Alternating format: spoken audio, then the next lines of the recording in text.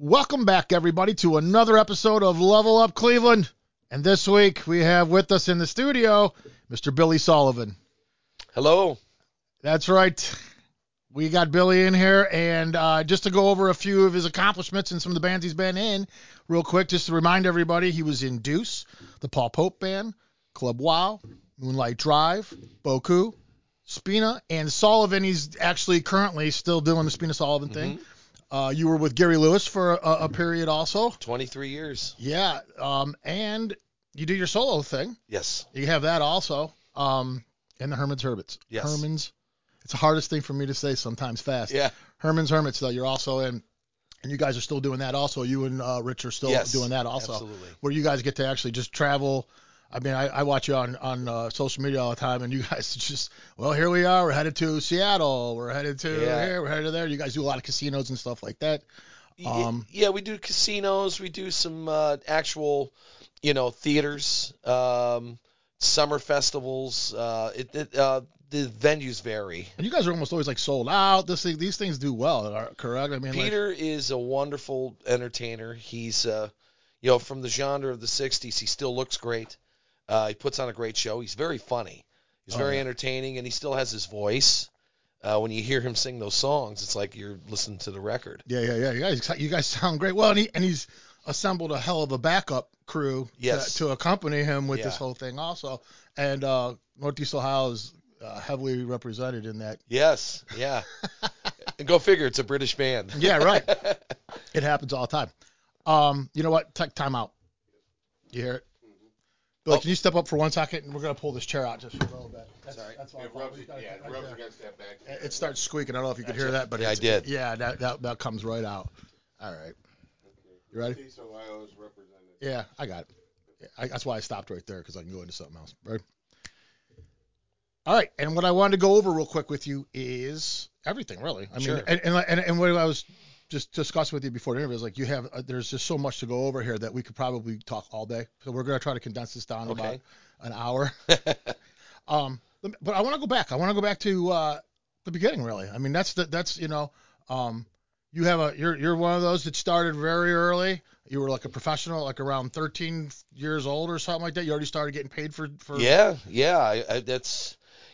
Brook Park, growing up in Brook Park, there was a lot of garage bands and a lot of it was competitive, but it was all in a good way. And it was a lot of talent, a lot of great talent in that city back then, in the 70s. We practiced in the garages and stuff, and we'd end up getting gigs at like the Battle of the Bands, and then we get actual paying gigs at like CYO dances and church dances. Oh yes. And for us, the band Deuce that I was in, we won a Battle of the Bands. I forgot where it was in North Olmsted, where we actually lost the one in Brook Park because I got a brand new Marshall half stack, and I didn't really know how to use it yet, so I had it on 10, and it ran everybody out of the Brook Park Armory, so we lost. My dad said, "You messed it up."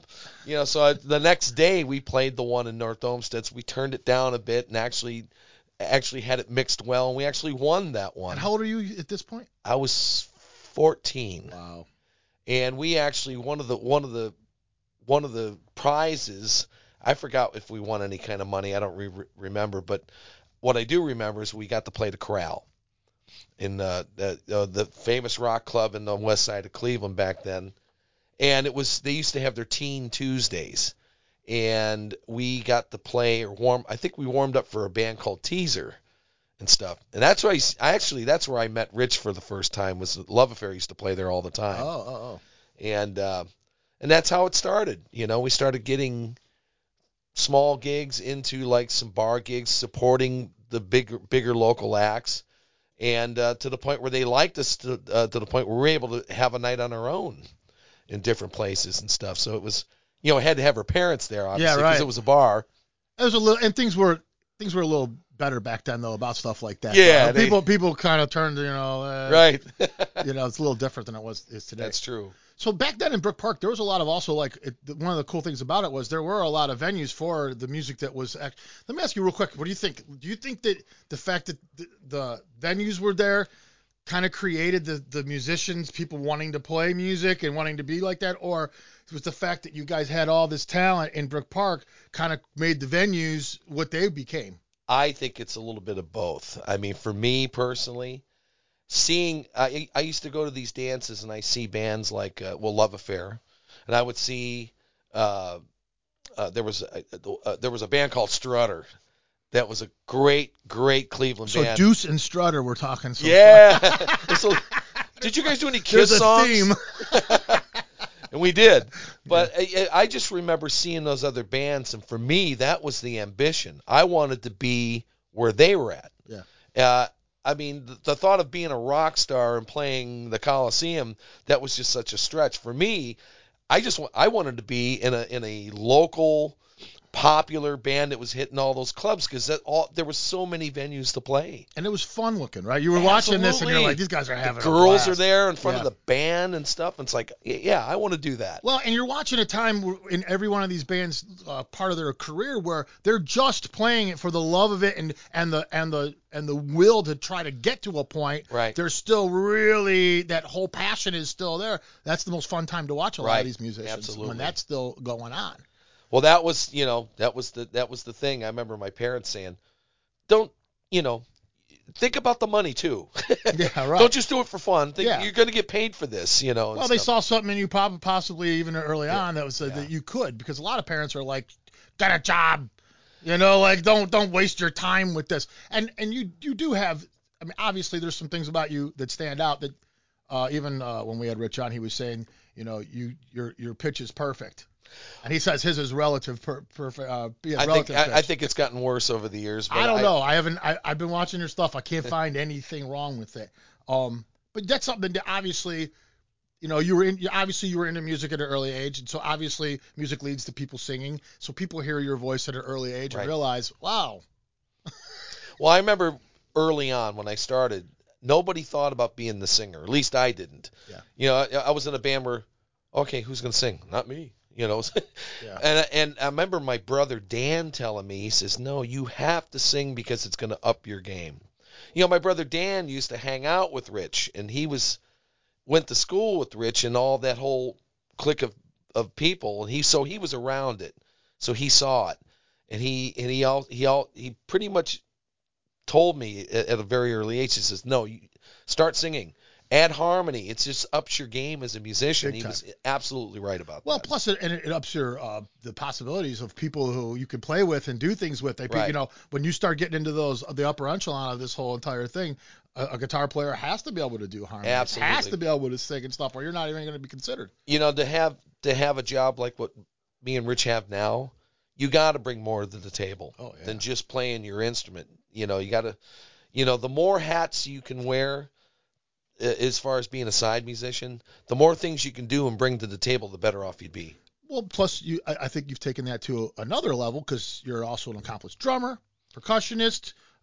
You say you tinker with the keyboards, but a little bit, yeah. But I mean, but you can play. I mean, I've seen you on video when we had the Drew Loesch thing. I think when was it the Tam O'Shanter? Weren't you playing drums there? Yeah, I played drums on a couple times. I was watching. I'm like, what doesn't he do? Boy, those were fun. Those were fun nights there back then at the. Yeah. And Drew just had his, he had his cameras set up, and he got all that stuff documented.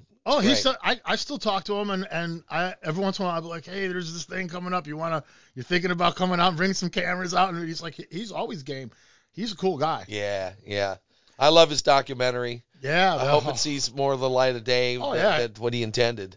Well, I have it now, so I keep trying to, little by little, I want to work it out there too. Stuff that gets out there, especially he just sent me the whole Tam O'Shanter thing. I have all of it now, and I'm great. like, so little by little, I want to start emptying it out and getting it out there because that was a wild night. Those are fun. It's just wild how that one night that he really did that. A lot of that filming was really done in that one night, and how much came out of that, and how it's still talked about, and how people are still remembered it, and not just average people. These are like some of the better musicians that came out of that era. Oh yeah, if I can remember, you had Ed Sarley, George was there, George Sipple.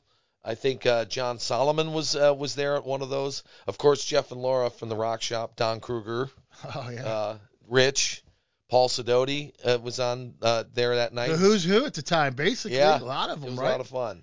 A lot of fun. So you're in Deuce, and what happens with Deuce? How does that? Were you guys writing your own stuff too, or was this a cover band? We bullshit? dabbled. We did have like one original song called "What's Your Act." It was just, kind of sounded like we were 3-piece, so we sounded like either Kiss or maybe a scaled down Aerosmith. Are you singing at this point too? Or, Yeah, very poorly, but I did. You got better. Our bass player was the better singer at the time, but did you guys switch off though? we did. Okay. Yeah, we did. We ended up getting a different drummer, so that back then, if the drummer owns the sign of your band, on his side, you have to change the name of the band and get a new sign. That's what we did. We changed our name to Deuce to Bastille. It's another like a Rush reference. It is totally. Even though we only did a couple Rush songs. Canadian reference, totally. Yes. Yeah. But we ended up that band ended up doing some gigs around town and stuff, but it became, I think, one of the members, we're only 3 of us, one of the members was just kind of getting disinterested. Yeah. And I was, at that point, I was really driven to really try to take it to the next step. And then the band disbanded. I put an ad in the paper, in the classifieds, seeking top-notch professional musicians, not really knowing, what was about to happen. But one of the persons that answered that ad was Tom Chris, the original bass player from the James Gang. Oh. So he came over to my parents' house with his big Sherwin Vega Ace amp, and he had his Fender Jazz bass. And at the time, I didn't know who Tom was, but he looked like Tom Chris. He had the mustache and the hair and stuff. And we ended up practicing and playing. And I think he was starting to think, wait a minute, you might be younger than what I was envisioning. Yeah. He asked me, how old are you? I said, I'm 19. I was 15. Oh, my. That's how driven I was. I wanted to get to that next step. And we rehearsed. It was myself and Dave Friedman, Sammy Free's brother, on the drums, and Tom. And we were thinking of getting a lead singer and a keyboard player. And then about a week later, Tom calls and says, I'm going to have to leave because I have this job offer, potential offer to be a road manager for Paul Pope from Moki Cole. Oh, the connection. So at the time, I don't think he was even considered to be a bass player. He was going to kind of road manage the band. And I'd say, well, it's great to meet you and stuff, and I was back to square one. A week after that, I get a call back from Tom, says, we're auditioning guitar players. So I get to the audition. My mom drives me. I don't have my driver's license yet, mind you. And I was late for the audition because I had to do a high school music function. So these guys were really ticked off when, I'm huffing my Marshall cabinet down the basement stairs. And so they're like, okay, let's hear what you got and stuff. I think I plugged in and did a quick check of the guitar. And we did like Rocky Mountain Way or something. And they basically said, well, we'll let you know. I ended up getting the gig. I remember Paul saying to me, he says, okay, here's the deal. I'm going to do 60% of the lead guitar. You're going to do 40%. I said, great, fine. That changed after a while. Nothing against Paul. Paul's a great guitar player himself, but we worked that out to where we complemented each other. Or 50-50. Yeah. And the rest is history. And the next twist of that story is like, I got the gig. Now I have to convince my parents that this isn't a local thing. These guys are going on the road. And you're still 15? I just turned 16. Okay. So my mom, I told her first because she was the one, if there was any musician in our family, it would have been her. Oh. And she never had a chance to play professionally, but she had an opportunity. That's a different story. But I knew she would be understanding about it. But she was torn. I mean, how can you go to your mom and like say, hey, I'm gonna have to quit high school, to take this job, pursue something, yeah. And took a lot of soul searching. She had to convince my dad. Ooh. What really did it was my high school counselor told my folks, I said, why is he here? He's here for an occupation. He has a job offer. I say let him do it.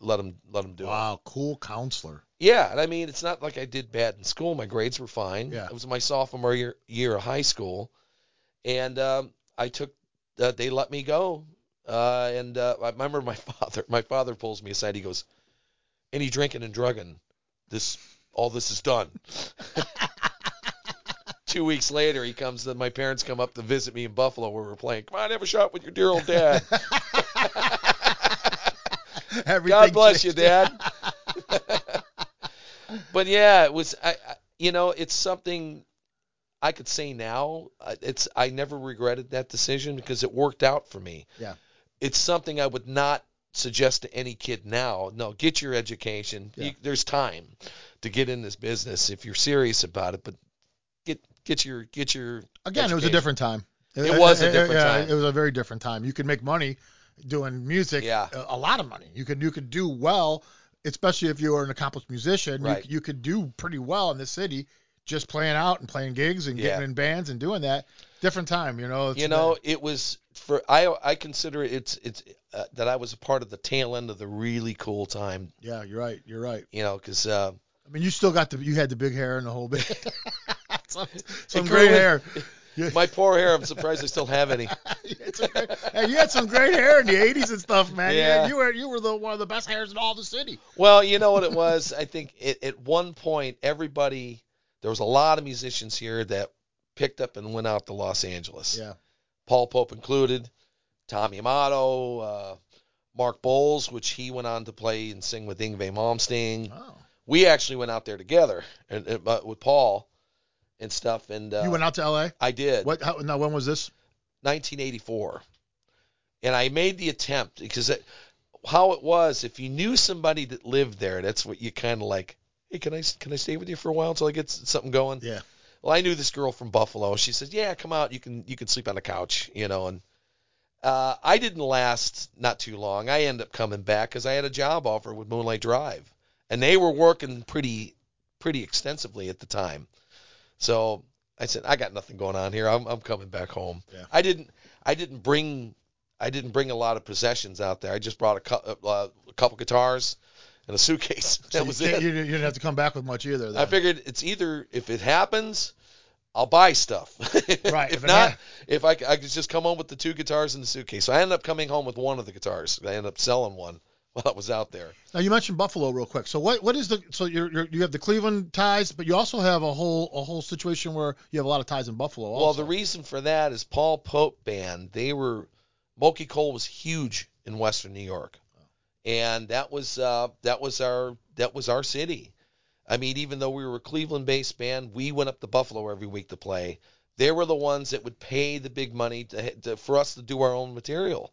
Oh. Here in Cleveland, at the time, original bands were playing places like the Agora or the Fantasy or down in Kent like JB's and stuff, but we were actually being paid pretty decent money at the time to go up to play. We'd drive up on a Wednesday.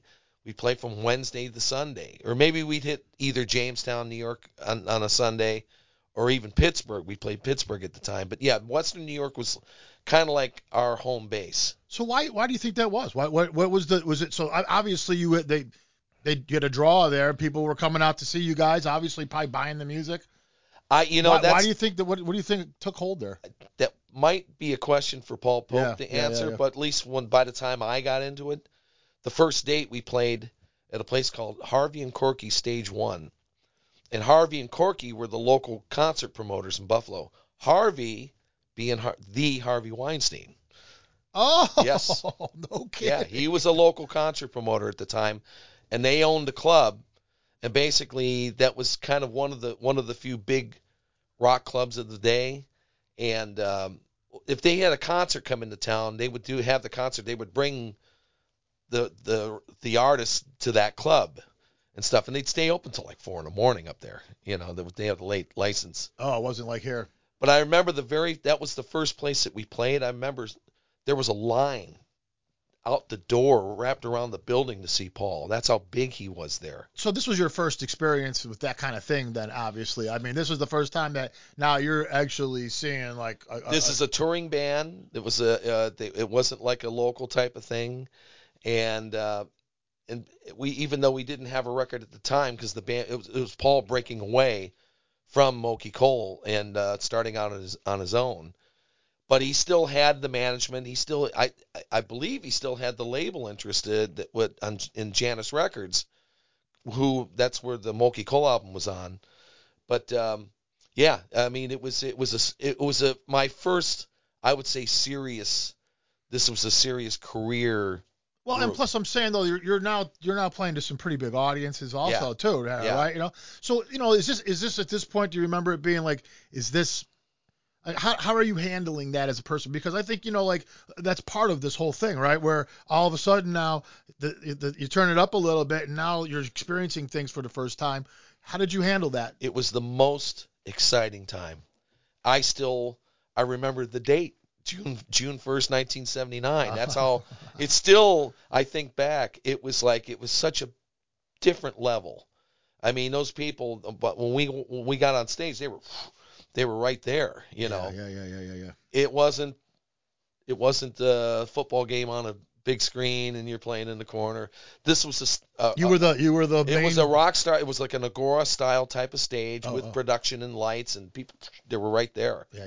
It was exciting. You were talking about how you had a gig here ready for you to come back, Moonlight Drive. Yes. And tell me a little bit about the Moonlight Drive days. Well, I've seen Moonlight Drive prior to that, and I remember seeing them once at I saw them at Tommy's in Rocky River. That's kind of like where their inception was, where they kind of got their start. Obviously Bill and them are from Dragonwick from years prior. I saw them at the Cooley-Mons in Illyria once, and I believe that Bill Pettijohn got arrested that night because I used to play there too. Right next to the stage was a stage door, and he had the door open. He was kind of hanging outside having a cigarette and he had an open can of beer. So they arrested him. Wow. I'll never forget that. But when I got the call, Jim Gerard was their manager, and Steve Nill. They managed them, and it was basically through them was the interaction of how I got into the band. I didn't even meet Bill yet until like the first gig at Biggie's in the Flats was my first official job with them. And Bill came to the sound check. Oh, hey, I'm Bill Pettijohn. They call me Shecky. And he's quite a character, but he's a lovable character. This is a story that I seem to be drifting, but it kind of pertains to this. When I would be on the road with Gary Lewis, I would call home to my mom, and my mom would say, "Oh, guess who's here? Shecky's here." My mom made the mistake of giving him a Percodan. She would, "Oh, here you go. So he was there all the time. I said, "What are you doing?" This is my mom's medication, Bill. Come on. But that's how it was, and that was one of those debaucherous type of bands. But at the level when I first joined, they asked me, "Okay, what do you drink?" This is when I was drinking, and they said, "Well, I'm a vodka drinker." All of a sudden, 3 bottles of Stoli was on the rider. There were 2 cases of beer, 2 bottles of Jack. I mean, every night it would be. You made sure you guys had plenty of supplies. But that started to, as time went on, that started to wane down. Obviously, spiral effect goes back down the tubes after a while. Yeah, but I was in the band for like maybe a year, and then I got out of it, and then I went back to them in '87. There's that little time in between where my record was out, but yeah, Moonlight Drive was quite an experience. Yeah, that lasted, you say, about what, a couple years total? Yeah, about 2 years total. The year of 1985 and 1987. Okay, so then what do you do after Moonlight Drive? Well, actually, this was during. This is how it's funny the chain of events would happen. During that time when I just joined the band, I got a call to do a session out at Suma recording, and it was for the client was Tom King, And Tom King was he was a member of the Outsiders. He put the band together. He wrote "Time Won't Let Me," and I just got hired to be the guitar player. And it turned out that the person they hired to sing on this kind of, it was a very 50s style type of song, didn't show because it was a snowstorm that morning. I remember when I made it there. And I ended up being the singer, and all of a sudden the project got turned into me and the Billy Sullivan project, although I didn't have, even though it was under my name, I didn't have not any control at all. It was songs that they, I mean, some of those songs were great, some of them weren't so. They finally kind of let me have a hand in the songwriting and some of the things, but that's how that came together right at the same time I was in Moonlight Drive. No kid. They took your name, your image and your likeness and just put it on their music and said, this is now this, but it's really not. Yeah, I think Tom was trying to find the next thing. He was trying to find the next person to manage. And that's how it fell into my lap. He saw the potential and yeah. And otherwise I just would have been the guitar player for the session, and that would have been it.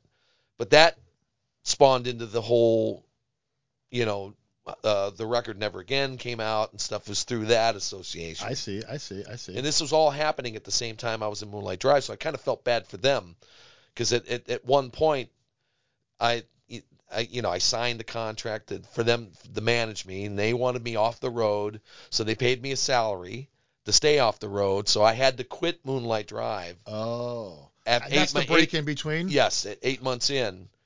And even more ironically, at that same time, the Gary Lewis thing kind of came about at the same time. All of these things were happening at the same time.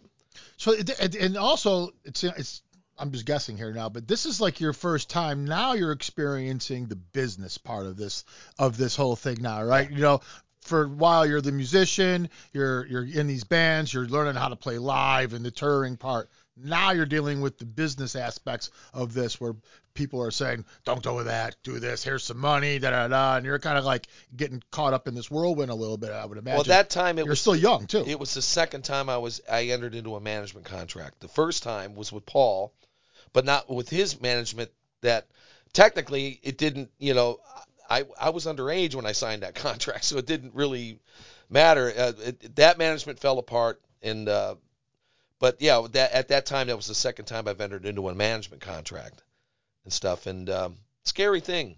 Yeah, I mean, and do you have an agent at this point? Are you doing all this on your own, or is your parents helping you? How are you managing yourself? I was managing myself pretty much. I was just it's almost like the feather in Forrest Gump. Oh yeah. Basically, that's how my career was at that time. It was just kind of, okay, where's it going to lead to next? Yeah. And you're still, and you're in your head, you're still trying to like write the best song, the next. Is that where you're at with everything? You want to get involved in the next original project. I don't mean to be flipping around, but that's how it was in those days. You'd be in something, but you'll be involved in something else. At that time, earlier on during the Paul Pope years, I got involved with Jimmy Zero from the Dead Boys, and that was a recording project. That wasn't even a band. So these would be things I'd be doing when I come off the road. Then that became a band after a while, and that didn't last. I ended up going to California right after that. Kind of fell apart. That's too bad because Club Wow had great songs, and it was a great band. But, yeah. Well, I want to talk about them too. Yeah. But before I get into that, there's one thing I didn't ask you yet, and this is kind of important because I kind of you put a lot of material out on the internet, a lot. You're always up. If people want to see you, they should have zero problem finding you and watching you. And I think I know the answer just based on watching that. But how do you get into music? What are the bands that kind of like what's your influences early on? How do you get involved in all this? The Beatles. Okay. The Beatles. That would be my guess. When I was a kid, that was I was the youngest of 6 kids, so you definitely listen to what your brothers and sisters, my sister was she was the one that was into the British invasion, all the Beatles, the Rolling Stones, the Searchers, Billy J. Kramer, all those groups. So she had those records, and my earliest memories of life involved the Beatles. There was always a Beatle record playing somewhere. Yeah, right. So so many times everything that a Beatles song comes on, it takes you back. This one takes you there. Yeah. This one. So it becomes. So that's your favorite band. I mean, Yeah, so that's the band that. it's funny. By the time I got into music and playing and being in a band, at that particular time in the middle 70s, it was almost not cool to like the Beatles. I mean, I almost had to hide that fact, because at the bands of the day, let's see, 1975 would have been Kiss, Zeppelin, Aerosmith. So we were a trio, so we were playing the heavier stuff. But I would occasionally like, why don't we do a Beatles song? And they're like, what? Yeah, right. At this point, and it seems like that's just the cycle of everything. Something gets so popular, and then all of a sudden it becomes unpopular Right. to like that thing. So this is that time before the Beatles became legends. Yeah. And still, I mean, like, so guitar wise now, and that's another thing I wanted to ask you is, you seem to be a very natural guitar player. Another thing I know a lot, it could have just been that you one of them guys that locked yourself in a room for the whole story about, well, I locked myself in a room for 9 months. When I came out, I was this guy. But it seems pretty natural to you. Was it something that you could pick up and you were automatically kind of already?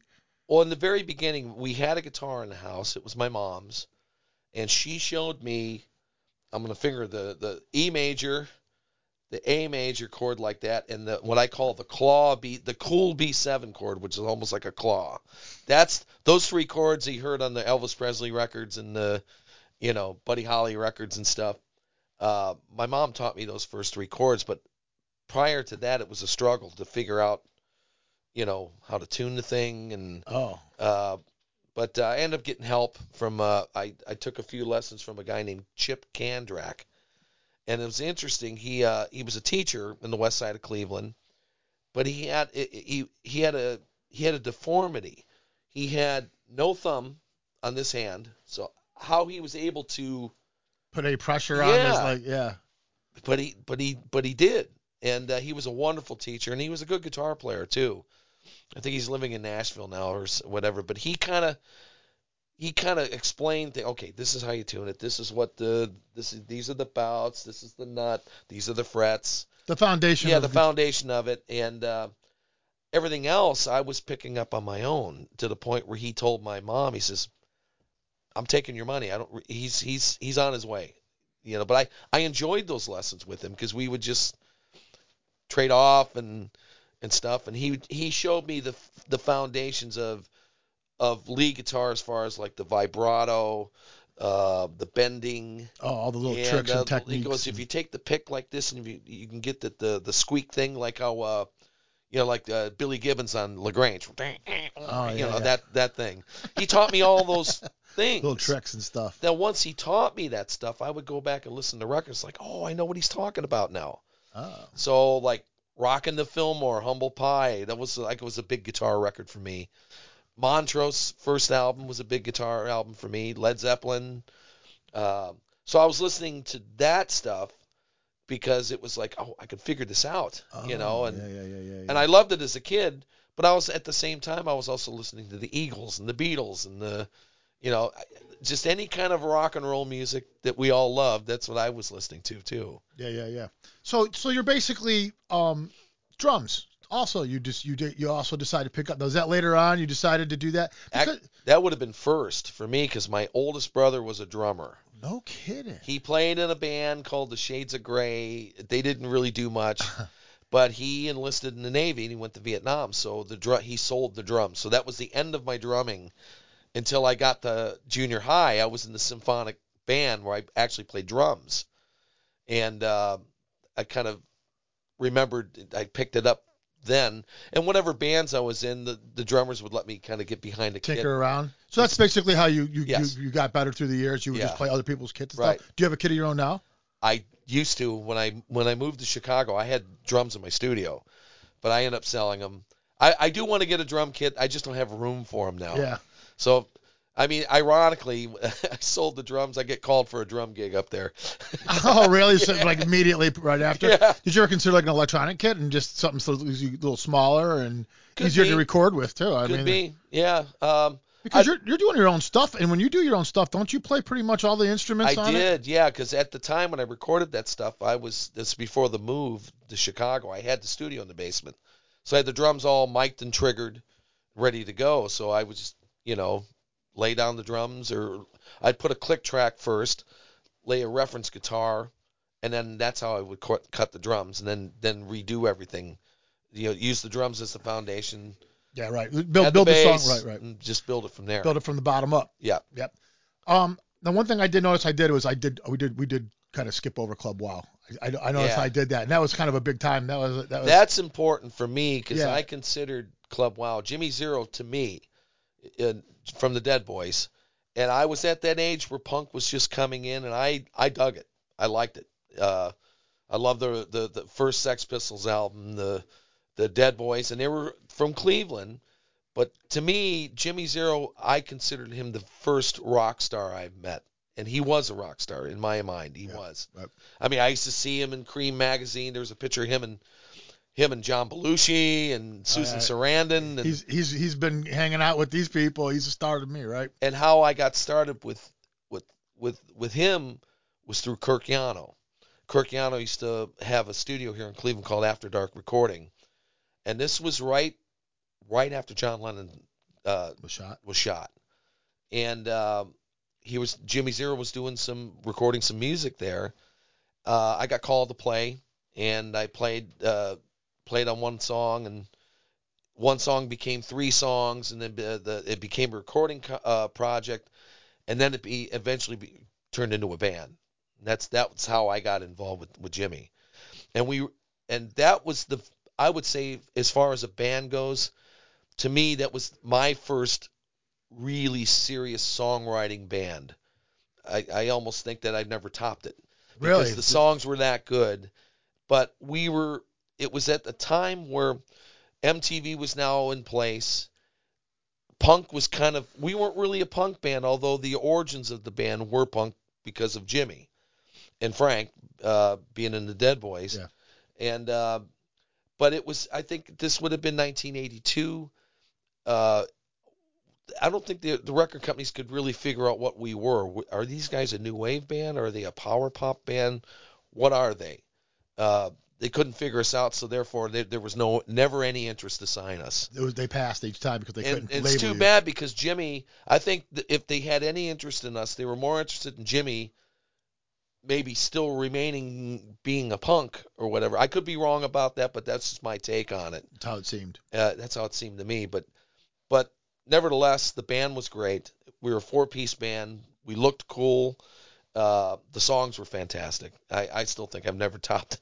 Yeah. Those songs are still great to me. All short, quick punk songs, or were they just poppy? It's weird. It's ironic that there's a record label called 0 Hour Records from Australia.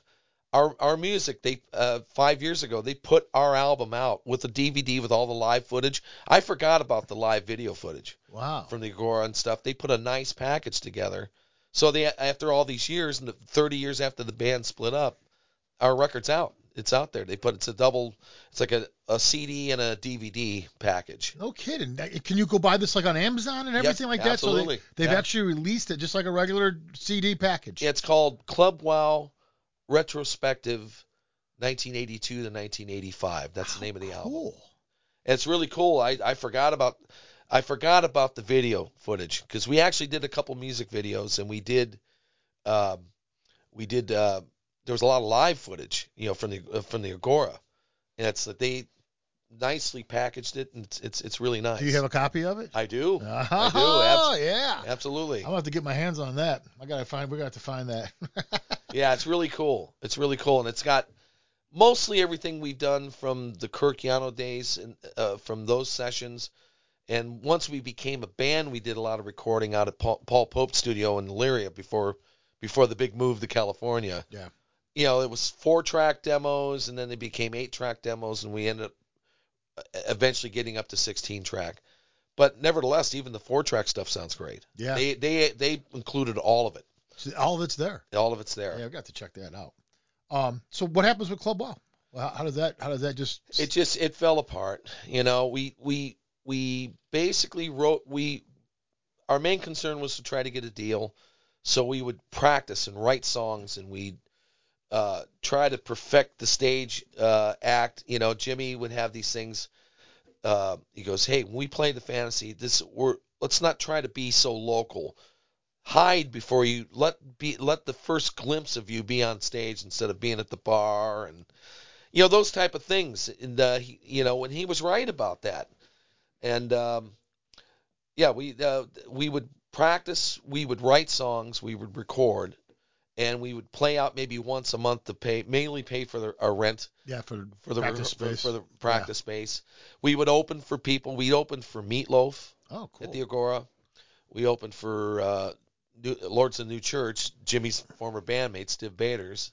So so now you're meeting. Yeah. Now you're at the point in time where now you're starting to meet these these artists and stuff like Meatloaf and stuff like that. Right. And is this kind of inspiring you even more at this point? Are you like thinking now, all right, now I think I can get to the next level? Well, we were doing that with Paul Pope also. You're already there. We did 2 nights in Buffalo at the Kleinhans Music Hall. We opened for Triumph. Oh.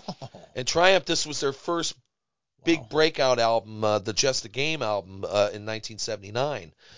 That was the moment for me that at first, like, this is it. This is, I never thought I would reach that. Yeah, right. Because it was in a town that already loved Paul Pope, so we weren't just that opening act that nobody got. Yeah, right. People were there to see us as well. Yeah, you had and your own following. And it was 2 nights in a row, and it was awesome. And that was the first taste of, like, the big time for me. It's like, whoa, this is what it's like. And I remember looking at the stage right, and there's Ricky Emmett kind of standing in the wings watching us. And wow, that was a big, exciting.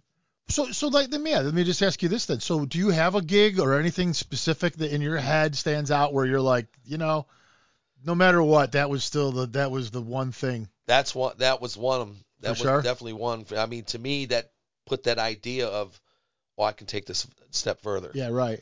Well, and plus, like something like that, I can just see how that would be where you got Triumph there. They don't probably know much about you guys as much. No, not at all. And all of a sudden, they're there and they're like, these fucking people are going crazy for these guys. Yeah. And they have to go see what's going on. They're like, I gotta see these guys because they can hear what's happening. So for you, that's because when you're a musician and you're out there, you pick up on all this kind of stuff. You're getting the energy from here, you're getting energy there, and then you'll go over and you see Rick Emmett standing there, and you're just like, the surrealness, right. Must be. Well, I went from that high. From the very next time we did that in Detroit, we opened for Ritchie Blackmore's Rainbow. Oh, my God. Now, we were supposed to do 2 nights there, but this talk about a different change. I mean, that audience, first of all, we weren't even listed on the bill. So when the lights went down, they're expecting Ritchie Blackmore to come out, and here we are, and Paul's wearing mine, doing his thing. And they went harsh, like, on us, really. Boom! Yeah. Where do you go to a concert and you bring stuff to throw at the band? I mean, it's like, I better put this in this pocket so I have just in case the band sucks. All of a sudden, things out of nowhere. They were throwing shit on the stage. Oh my God. And I remember Tom Chris. This is funny because he was the old man, the man of experience in the band. He was 29. He was older than all of us. He turns around looking at us, and he's getting pelted on the back of the head. He goes, "They love us!" God bless you, Tom. That was a funny. I mean, talk about going from the Triumph experience as a kid, and I'm a kid, I'm 16, to that, to like, oh man, this is scary. Your emotions are not in check yet. You're still a kid, man. So you're like, And that happened with Tom, and it was, Paul, it didn't faze him. He was doing his thing. He didn't care. He was out to win at least somebody in that audience. And I remember one guy coming up to me after the show goes, "I thought you guys were good." I guess that makes it. If that's the last thing you remember, that's a good thing, right? We were supposed to do a second night, and we were all dreading it. It's like, oh. But turned out that Ritchie Blackmore canceled the show for some reason. Oh, they didn't play either. Yeah, he called the show off for some reason. He was a little moody dude. He only played like 6 songs. I mean, his set was real brief. I remember. Who was singing then? Was it? Graham Bonnet. Oh. He just joined. Joined the band at that point. As I'll never forget this. Usually the lead singers have the 2 monitor wedges pointed at them. He had a big, like, poster paper had the lyrics, I'm a wheel, I can roll, I can feel. Yeah. That's how new he was in the band. But I got to tell you, he's nailed it. He sang his ass off. Oh, really? He was that good, huh? And their hit at the time was that, Sit Jim and Go. Yeah. Sit Jim and Go. I mean, he had the way he pulled it off. He had the way he wore his hair. He had the slick back hair, and he had black sunglasses on. So he had the stance. So you would never know he was looking at a cue card. Nowadays, would it be teleprompter? Yeah, right. But, Well, nowadays it's acceptable. People are yeah. doing it, and it's acceptable. But that's how new he was in the group. Yeah, they'd gone a lot more poppy at this point. They weren't the same Dio Rainbow Right. type thing. They had, because Blackmore wanted to go more poppy. He was, Yeah. he wanted to be more of a pop oriented thing. He wanted to get away from the heavy metal thing at that point. So yeah, that's what I'm thinking though. Like at that point, you have a more poppy version of Rainbow, Right. and the crowd of the Dio Rainbow crowd showing up Right. to this gig, and that's why they're pelting you guys with stuff. And they saw us come on, and with we probably got through 2 songs. Is that the only time that's kind of, is that would you say, so the one was one of your best gigs? Was this like one of the ones where you could say, Yeah, it almost, other than our beloved audience in Buffalo, it started going the other way. I remember one time in Buffalo, we played at that Harvey Corky Stage 1, where there was a punk band from England called The Members. In fact, they had one MTV hit called I'm in Love with a Working Girl or something like that. Well, at the time, they were unknown. And we were the band that brought in the crowd. But the Members wanted, it was something weird with the club where they wanted to use our sound system, and it kind of got ugly, but we ended up doing the gig. But there was a few of their punk people in the crowd, and they're spitting on us. You know, loogies coming up to the stage. You know, but I remember that was a weird time. But you know what? We always counted on our crowd to kind of support us too. yeah, know? right, So right, right. it You was had good. it was a good mix. Yeah. enough of them. Yeah. There was our crowd. Then you saw a couple Staples and the Mohawks. Hey man, that's mixing it up. You know what though? Those, to me, that's a learning. I think anybody that's successful in the business went through that. You go through the booze and you go through in different audiences, Yeah. and you just take it for stride. And I think that's the biggest lesson about this music thing, is that the first thing you have to learn is not everybody's going to like you, and that's just Right. like a lesson you have to learn, because I think in the beginning you just assume that everyone's going to eventually like you, and when it doesn't happen ever, because Right. there's always going to be somebody who's critical of you. yeah, That takes learning how to deal with some of that stuff and criticism. And I think Exactly. some people don't ever really learn how to deal with it properly. yeah, it's I look at it as a learning experience. And we've covered the first half of his career, kind of. Now we're kind of moving into the second part.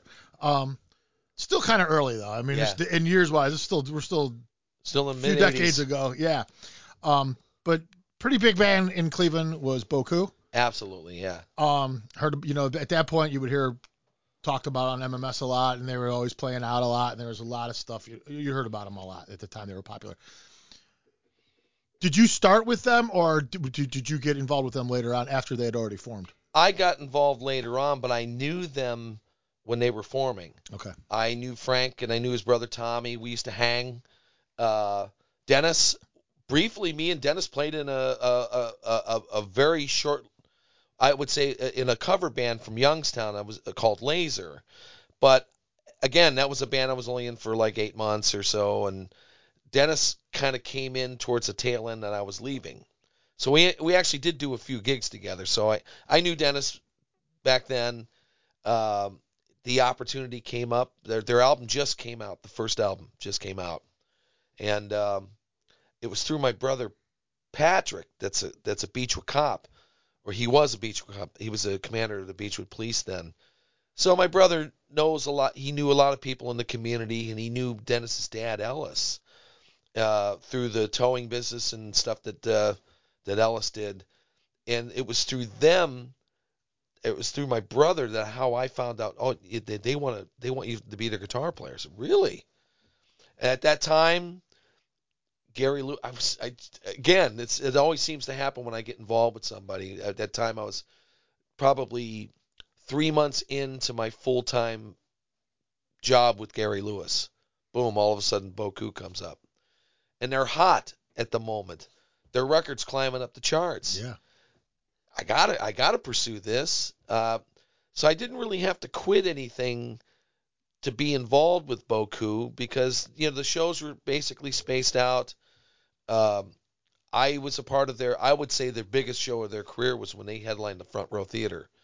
And it's one of those things like once you're in forever because there always something comes up with Boku. I played with them a year ago where we opened for Night Ranger at Nautica. Oh. So they're still active occasionally. And usually when they did their 30th reunion, I was in Chicago. I wasn't involved in that. Paul Sidoti played guitar. There's a lot of us guitar players have been in and out of Boku, myself included. Paul Sidoti played guitar. Danny Powers, Mike McGill, the original guitar player that played on a lot of the first album. So basically when Boku does a show, all of a sudden everybody's involved. Last gig we did, it was myself and Paul Sidoti, and it's one of those things. Once you're in, you're in. Yeah, right. It's like a museum of people, and then they just bring whoever. And we're all great friends, So, I forgot what I was gonna say. Sorry. No, it's my fault. I had it all lined up in my head. I'm like, I do this a lot. Marijuana. Lots of years of that probably has fried my fucking brain. I was just gonna ask about Boku. I had a good one. Oh, so you said you mentioned all these guitar players that play with Boku. Yeah. Is this because the first album has guitar on it that requires a good guitar player in order to like you can't just go and hire anybody to play these songs? We need somebody that's as good as the guy that originally played them. So it just kind of spawns into this thing. I think it's a combination of that. I mean, you had Mike McGill that played on Somewhere Out in the Night. That's his creation, those guitar parts, those great guitar parts. Sweet Rachel, they actually had session player Tim Pierce. Now, Tim Pierce played on all the Rick Springfield records back in the 80s, except for Jesse's Girl. That was Neil Giraldo that played on that. There you go. But Tim Pierce is a pretty heavyweight session guy to this day, and that's him playing guitar on Rachel. All that great solo stuff. So that was fun to try to emulate that because that's such a great guitar part. And they're great songs. They're well-crafted songs that stand the test of time. I still think that they have hit record potential, I think, and still in 2022. The songs that were the songs that were made then, I think they still sound great. Born and Raised on Rock and Roll still sounds great on the radio, whenever you hear it. Yeah. I did play on their second record, although it didn't have the hits of like the first album. Yeah. But I did record with them on the second album. And that's another thing I was going to ask. Through all this period, that's all this going on. Were you ever hired as a studio musician to just go in and do session work also through all this? Sure, absolutely. So you're being hired through all this process also by other people just to come in and lay down tracks for this or that or the other thing also? That was starting as early as 1980 in the Kirk Yano days. Kirk is really responsible for me getting into that world because that led into the association with George Sipple. George Sipple handled all the jingle aspects. The IX, I'm known for that one. Yeah. I saw that in your bio. So all that spawned from those days, and throughout all that time, I was getting hired to play on, people's records, jingles. Yeah, because when I was looking at your bio, I wouldn't it would take the whole interview to read it off.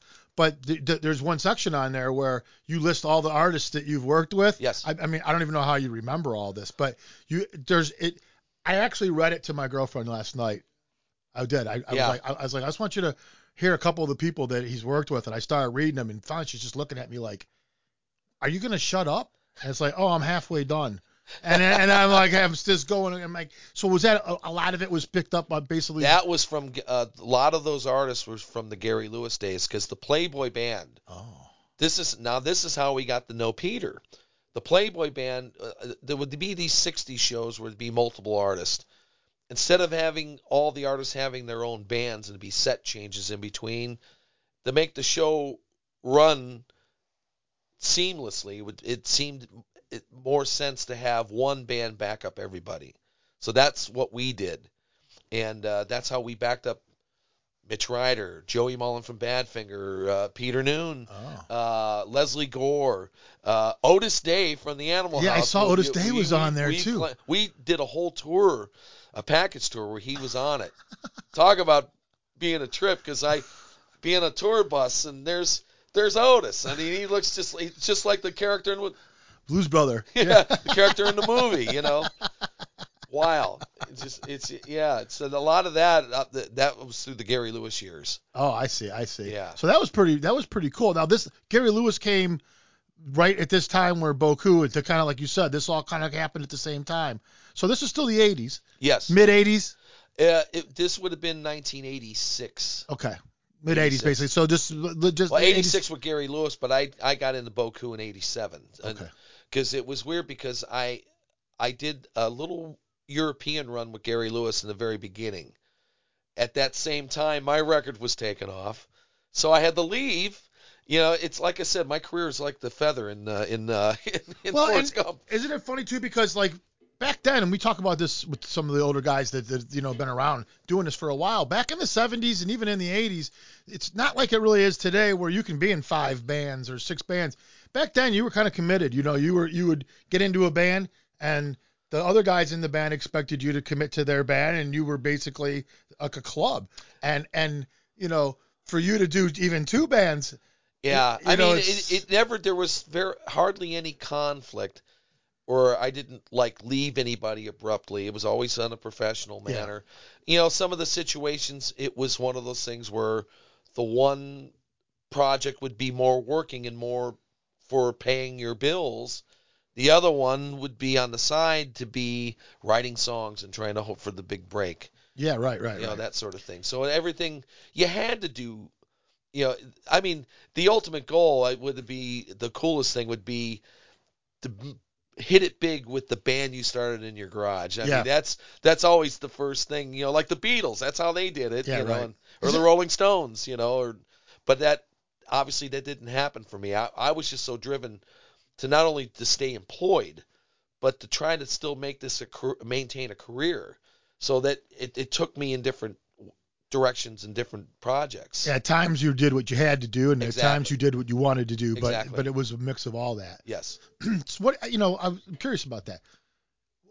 Your career is let's just be honest, very few people can make a career out of playing music. Yeah. Especially right now.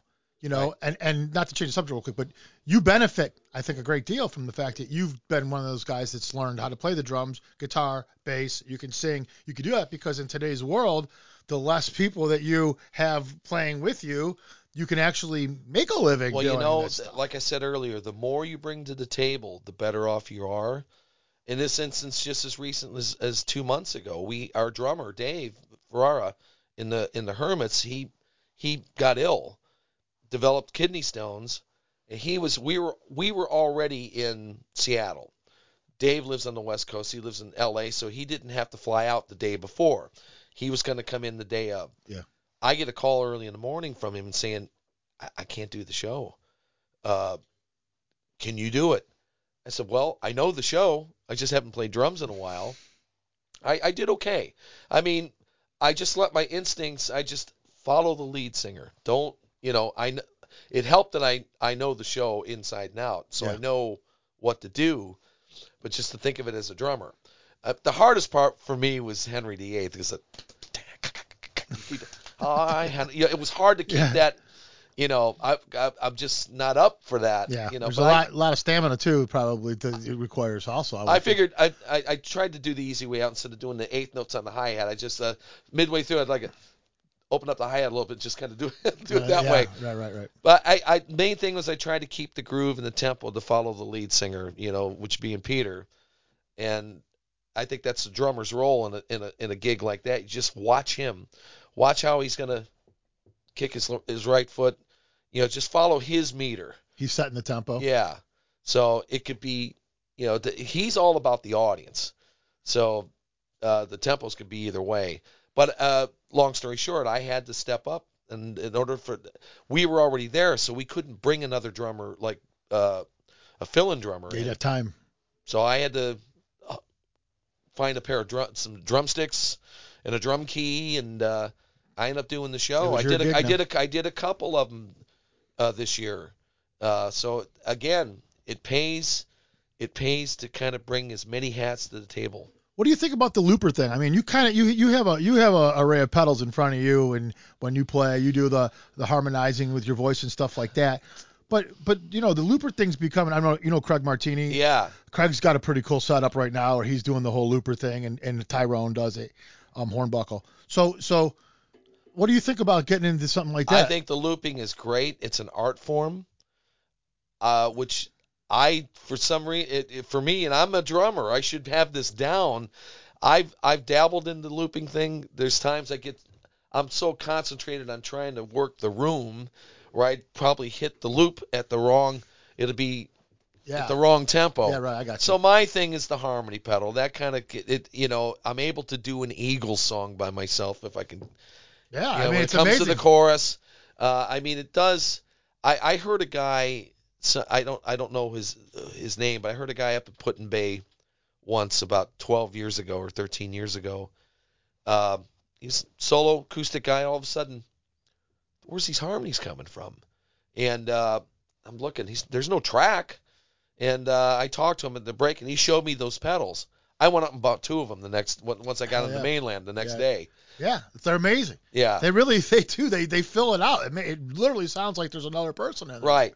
Yeah. To me, it's about being as musical as possible, because let's face it, they don't pay bands like they used to in the clubs. So everybody's scaled down. That's my point, though. I mean, like a guy like Craig, when we were talking to Craig, and same thing with Tyrone, those guys, Tyrone, that's what he does now. He does the looper thing. Yeah, he he's goes great out, at it. He does it every day. I mean, he Yeah. does it sometimes 2 times a day, like you guys do similar stuff, play a lot of gigs.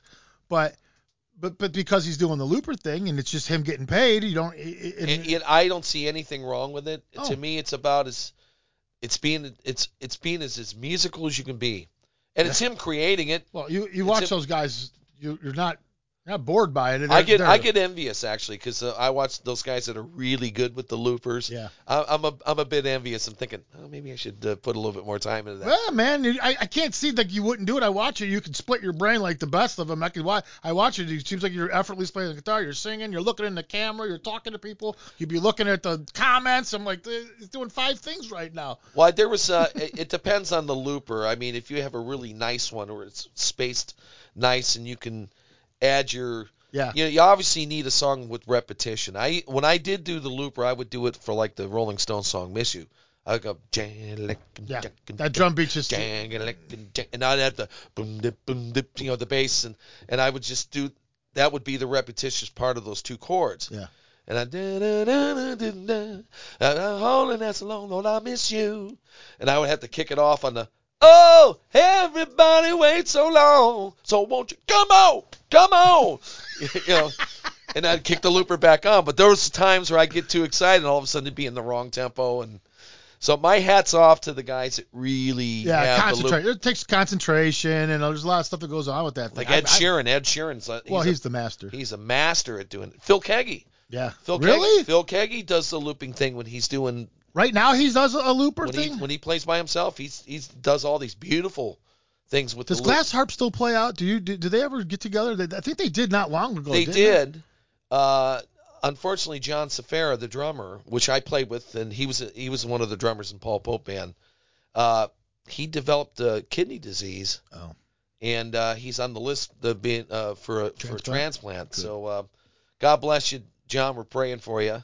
I don't think he's done anything since that's been happening with him. But they have done reunion shows and stuff. I saw, it was before I moved to Chicago, I saw one in, I think 2007 or 8.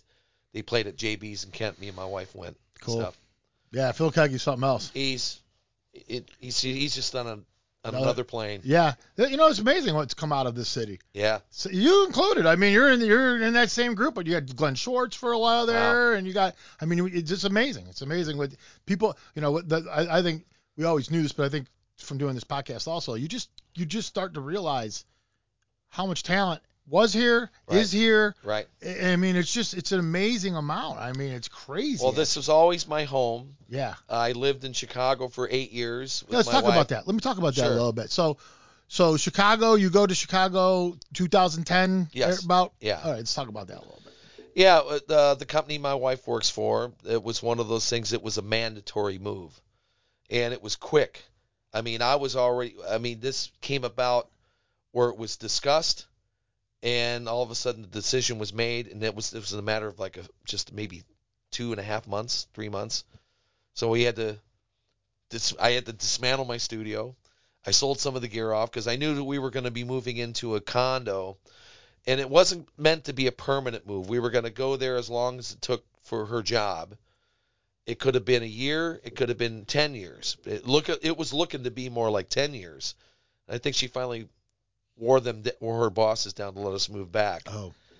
But yeah, I mean, I wasn't a stranger to Chicago. I played it regularly throughout the years, especially with Moonlight Drive. We were playing the club scene up there almost more than we were in Cleveland and stuff. So that's how I really got to know the city. And so I wasn't quite a stranger, but to the music community I was. Yeah. You know, it's a bigger city. Throughout the suburbs surrounding the city, that's where I kind of felt well, who's this guy, this hermit guy from Cleveland coming into I did kind of get a little bit of that. Yeah. But there were some people that welcomed me open arms. Jimmy Sons, the late great Jimmy Sons, he just passed, the singer from Shadows of Night, Gloria. I knew him, so I played with him a few times. Phil Barron, ironically, I'm flying up there Monday. I'm playing with him Monday night. He used to have a band. He lived in Cleveland, and he had a great band called Phil Barron and the Bobcats. They used to play all around. And when I moved to Chicago, I knew he was living there. I didn't realize that Phil was originally from Chicago, that moved to Cleveland as a child. Oh. I didn't know that. I just thought he was from Cleveland, so. But, yeah, long story short, yeah, there were some people there that did, welcome me with open arms, and had me on their gigs and stuff like that. So how did you like overall? How did you rate the whole Chicago thing? Did you miss Cleveland while you were in Chicago? Absolutely. I was still coming back. Oh, you were going back. It's funny because if you see that PBS special with Peter that they still show, I remember that day because we filmed that in Pittsburgh during the early afternoon, late morning, early afternoon, and I had to drive back to Cleveland to spend the last night of my house in Strongsville because we already made the move, the move there.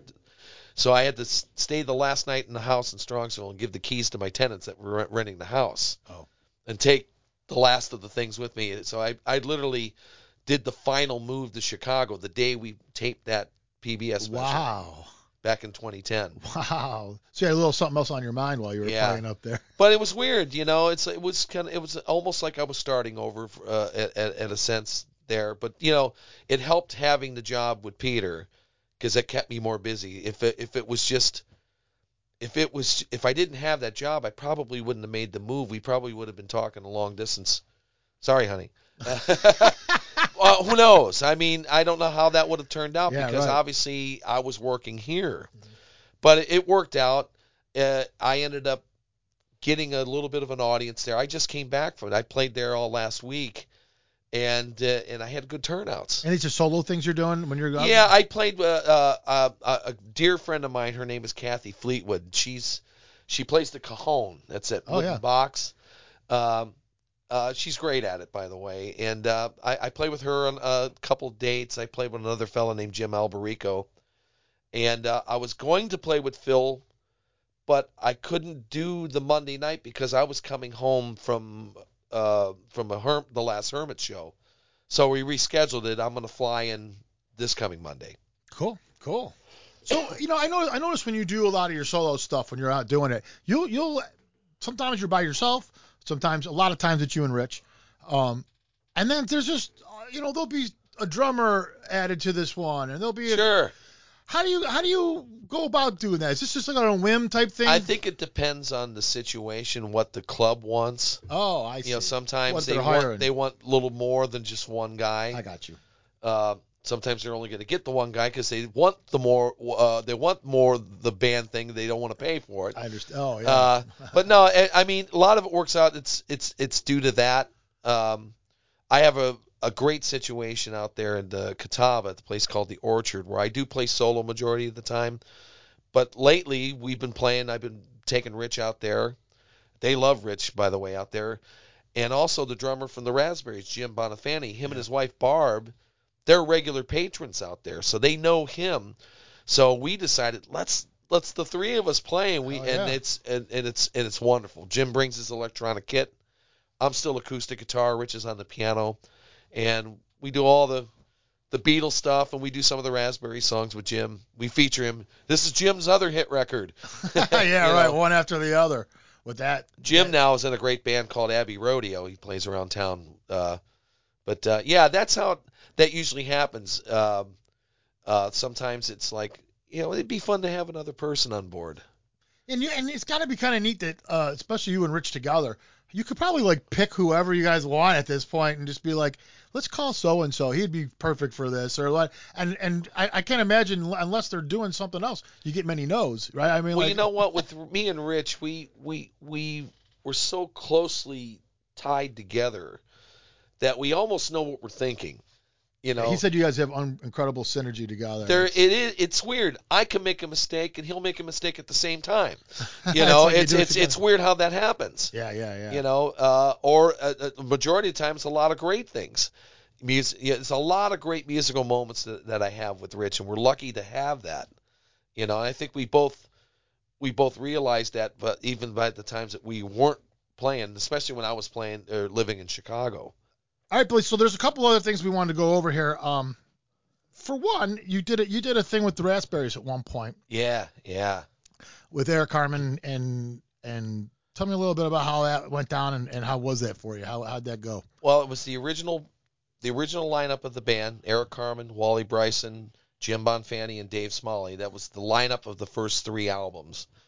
And how that came about, Eric and his then wife Susan.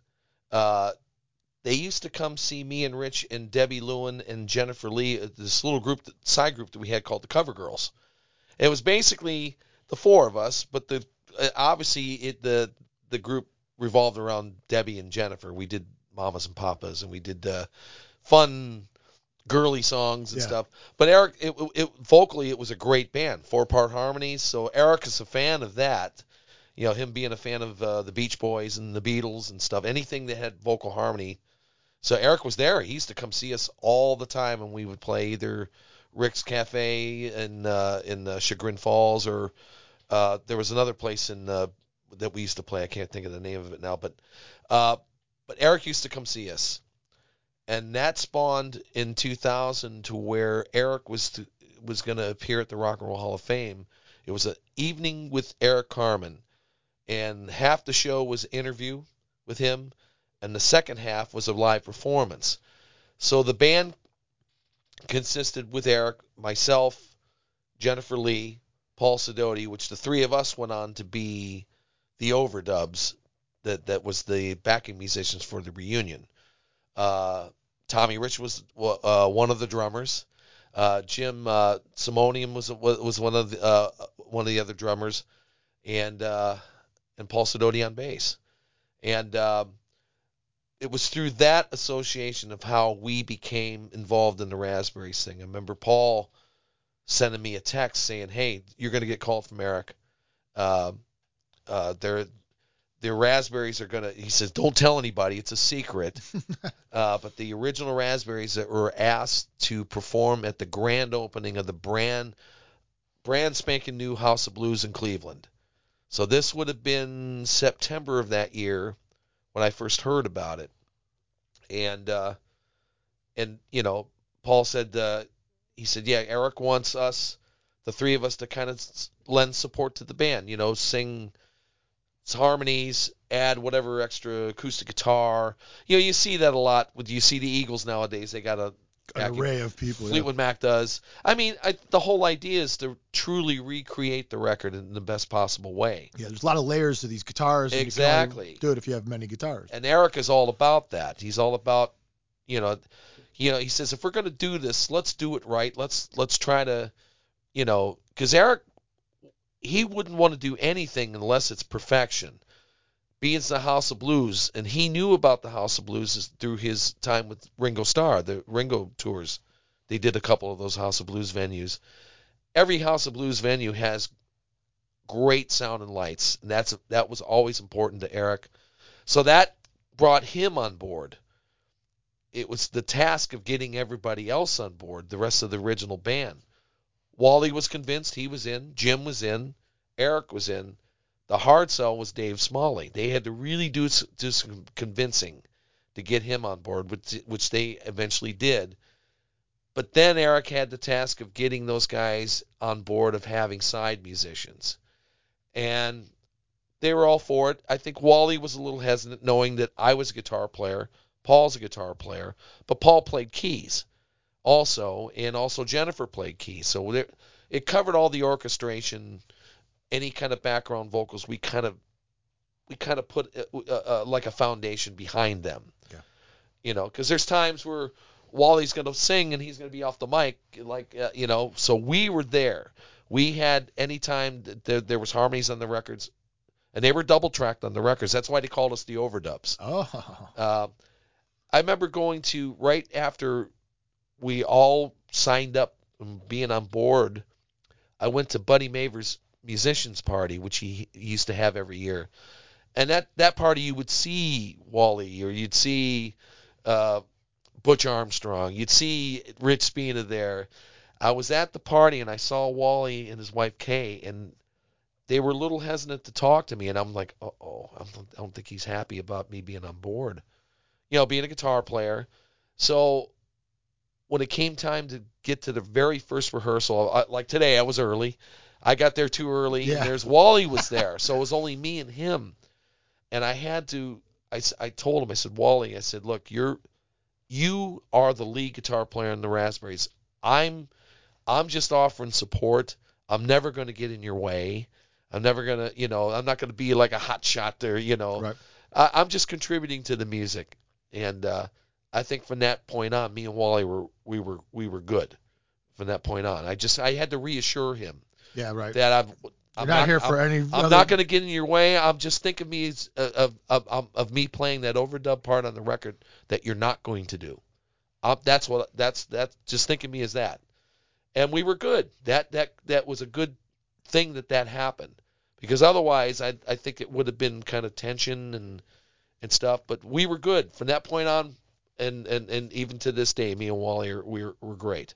I'm thinking, you and Rich both, your history as being musicians, a lot of time was spent backing Yes. other artists up.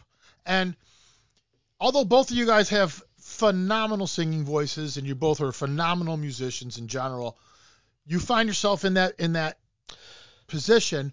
Why do you think that is? Like, what do you think separates everything? I could tell you exactly why.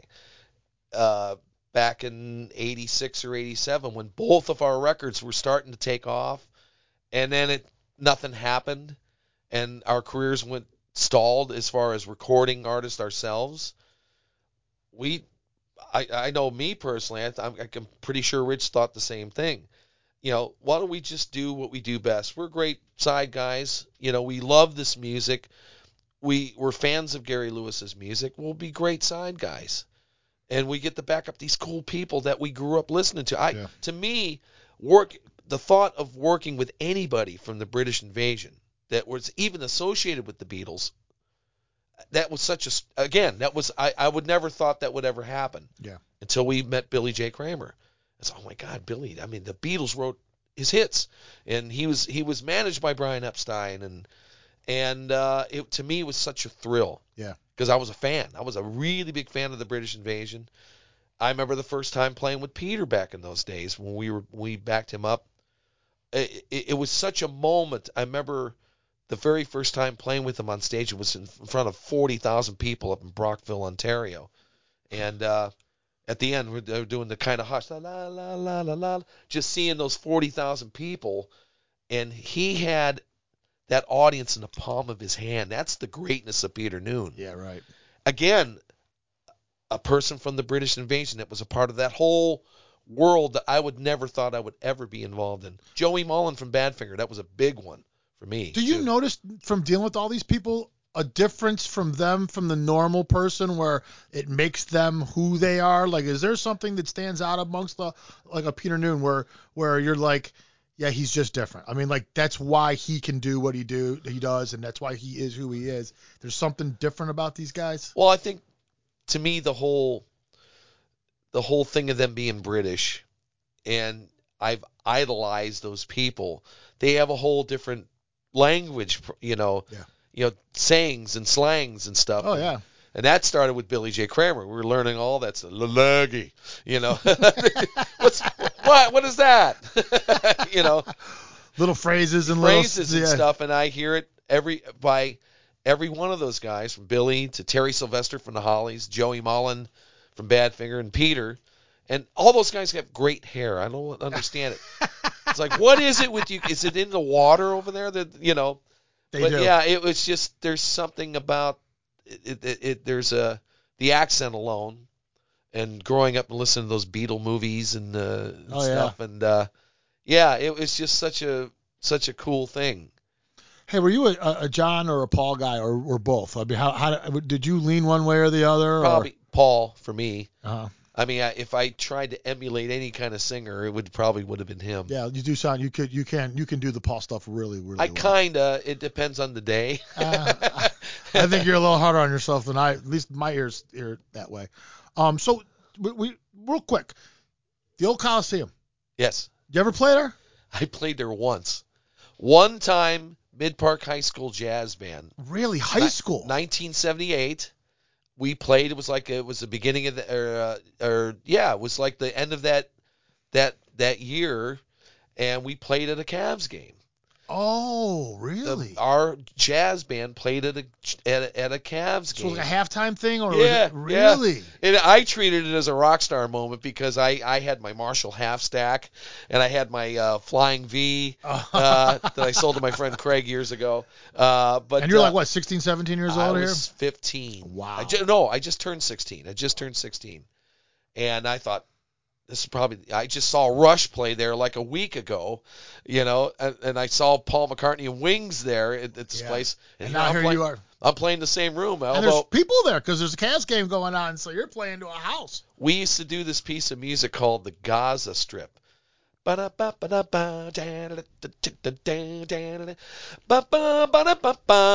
horns and everything? It had horns. It was an F major, any of the musicians out there. So there was a long stretches of empty bars, and the music director goes, "Go." He would point at me. I just go. So you were soloing out? I would solo out like 16 bars. Oh my god! And then he'd bring it. Did you play that right now? Like, do you remember? I remembered I could play it. That's awesome. I remember that was my big moment at the Coliseum. No I don't remember if anybody paid attention. No. They're probably going to the bathroom, getting and this is the time there's no cell phones, no one's recording. All the lights are on. Yeah. I mean, it wasn't like a big stage. No, we were like on the corner of the court. Yeah, but this would be the first big moment in your life. That would have been. Yeah, the first big moment in your whole life. Yes. And the Coliseum was just the coolest place. Absolutely. So, if anybody that remembers that place, the stories just about the Coliseum can go on forever. But I do want to talk about what's going on now. Yeah. We talked pretty much. We covered most of your past and your history. I'm like I said, we could talk for a day. But so basically, right now you're doing the solo thing, and like I said, occasionally you'll bring in other people to come play with you. Like you said, depending on the venues, a lot of times. You and Rich are a thing. Rich and you. When we had Rich in here, he said the same thing. He's like, I don't know what it is about me and Billy, but it just works perfect, and that's the end of that. You guys get along well. Absolutely. And you guys. We're like he's the brother from a different mother. Yeah, that's. I've known his parents and stuff, and I used to Rich would have the studio in his house, in his parents' house, and I remember we were doing Sonny Geraci's album in the late '90s there, and his dad would be cooking something, and you walk in the house, it has this aroma of he's cooking Italian today. He used to make this fast pasta sauce. So I used to go up in the kitchen, and like, hey Gigi, what you cooking today? Bill, here, you'd always show me the tips and awesome. But yeah, so that's that's how close I am with Rich. Yeah, and you're doing Herman's Hermits, Yes. and that's basically what you do now. I mean, that's where it's all happening now. You're making money. I would say that Herman's Hermits is definitely the full-time day gig for both myself and Rich. Yeah. Peter keeps us busy. We were really busy up until the pandemic. We would have had probably one of the busiest years, 2020. Yeah. But obviously the whole world shut down, and we're just now starting to get back to it. Even though it's a couple years after, it's some of the venues are kind of slow about getting back into full concert mode. Even though we're back and a lot of tours are happening, and most of our stuff is back, but not all of it. But it's coming. It's coming back. And the crowds are coming back, and I mean the only thing that's got to be kind of a thorn in at least Peter's side is the fact that how much it costs to fly for one, the costs of everything since the pandemic have skyrocketed now. Yeah, so, that's definitely it has made a difference in things where he's using more, whatever discounts he can get. Yeah, you got to make it happen. It's a business, right? You got to cut your costs whenever you can. How do you feel about flying? Are you indifferent, or are you just kind of like just part of the day? It's part of the gig. Yeah, yeah. How does the Hermits thing actually start? How do you get on board with the whole Herman's Hermits? God, the hardest thing to say for me. I don't know what it is, but how does it start? How do you get involved? How does it? I mean, like, is this something that you think you'll ride this out until? Sure. We used to back Peter up back in the late '80s. It was that show I talked about in Canada we did with him, and throughout the '90s we backed him up and stuff. So we got to know him, and Rich got on board with him sooner than I did as a full-time member, and I joined in 2009. At the Raspberries things ended. That was never meant to be that was only meant to be one show, but it turned out to be a whole tour. And at that same time, I kind of went back with Gary Lewis as a drummer towards my last 4 years of my tenure with Gary. I went back with him after we initially left, and I was getting calls from Rich. Rich is saying, Peter's gonna call you. He wants the two guitar thing, like the original band. And this was going on for a couple months, and then finally Peter did call. And I said, yeah, I'd love to do it. I just need to work out a notice with Gary. I mean, we weren't playing that much. I mean, probably 40 shows a year maybe at that point, but still, I still had to be available because so I had to work out a notice with Gary, and I went from being a playboy to a hermit within a month. There it is. And I've been with him ever since. So what's it like? I mean, like how would you describe this versus the other stuff? I mean, you're older, you're wiser, you're a different person now for one, and you're it's a different time. I mean, that's really what. Well, the traveling gets harder. I don't drink anymore. I'm a sober person. You figured that would make it easier. It does a little bit. Do you ever have like so you have like this? It's a situation where when they were big, that was the time where you'd have 80 women screaming in the crowd and all this stuff right now, right? It was like I said, it was a lot different time. And these are the people who are coming out to see you now are the same ones that came out and saw the Hermit Hermits back in the day, Like, what's the crowd like? I mean, like, do they ever? I mean, obviously they're not screaming and stuff like that, but I mean, like, what is it? It kind of borderlines. A lot of times, his fan base, they're they're called the Nunatics. Oh, beautiful. And they're sweet. They're sweet. That you could tell that they were those young girls that had posters of Peter on their walls. They still love him, and he engages them. It's just the whole experience. It's Peter is hands-on from every aspect to how he presents himself, how he wants us to be presented, how the lighting is, how the sound and lights are very important to him.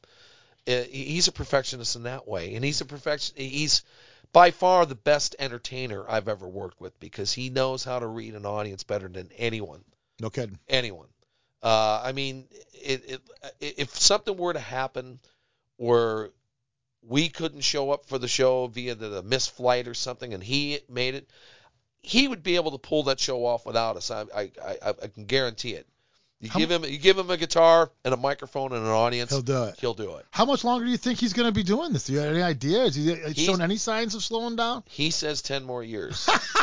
That's what he says. Jesus. And I think he's very serious about it. I mean, if you see one of his shows online or live, there's no inkling of him appearing to be slowing down. But all of us have better days than, I think I could speak for myself more than him. Where, it's a lot of no sleep. I mean, there's times where we have lobby calls at 2 a.m. to get to the next thing, and then we're flying, and then we have to get to the next town and do the hotel thing into the sound check. And there was one weekend where I literally didn't really catch up on sleep until after the whole run was done. Wow. So that gets harder the older you get. I'm speaking for myself. Yeah. I can only imagine how it would be for Peter. But by looking at him and seeing him, from standing behind him every night, he's born to do this. He's born to do it. Yeah, absolutely. That's so cool. Yeah. So how can people get a hold watch your the live stuff that you do, and what's the best way to watch all that? Facebook. I know you have a Facebook. I usually do that on Facebook Live. That's the only place where I do it from. Okay. I tried to link it up with YouTube, and I don't think I have a lot of listeners on the YouTube channel. Everybody that follows me, they follow me on Facebook. And during the pandemic, I was doing those twice a week. I started doing the live streaming thing even before the pandemic because I was just new back in Cleveland. I was trying to drum up business. So I'd be on a gig, and I just, I'm going to go live. And the reaction I would see, the people were loving it. Yeah. And during the pandemic, I was getting close to at least 90 to 100 people a show because everybody was locked down at home. Yeah, that's all the time. So I built a little studio like you have here, a little broadcast thing in my music room, and I just did a broadcast Tuesday, and I still want to engage the online audience. If I could do one once a month, I try to do it at least once a month. If not, it's all due around my schedule. Cool. But I still want to try to keep doing that just to engage the online audience. Yeah. So Facebook, Billy Sullivan is just look that up if they want to watch you online. You guys are playing out. You play at the Orchard. You guys play in Middleburg Heights sometimes. Yeah, me and Rich do Steady Mondays at the Arnie's Clubhouse in Middleburg Heights. Yeah. Although I won't be there Monday. Rich is going to be there with Don Kruger. So I'm flying to Chicago to be with Phil Barron at the Redhead, the legendary Redhead Piano Bar downtown Chicago. Yeah, within a week, there's always a number of places they can go see you play. Yes. Somewhere you're playing out every week. I'm easy to find. Yeah, easy to find. Thanks for coming, man. Thanks for having me. We're going to wrap it up right there. We're all out of time. And, so if you guys go look them up on Facebook, you can watch. Like I said, I've seen several live performances. They're really great. He's got good sound. You can watch them. Or go see him live. Much better time going to see him live. Thank you much. Thanks for having me. Thanks a lot for coming, man. This has Thanks. been a blast. All right, that's it for us, guys. Level up, Cleveland. I'm in a band. Yeah. All right, we'll see you guys next week.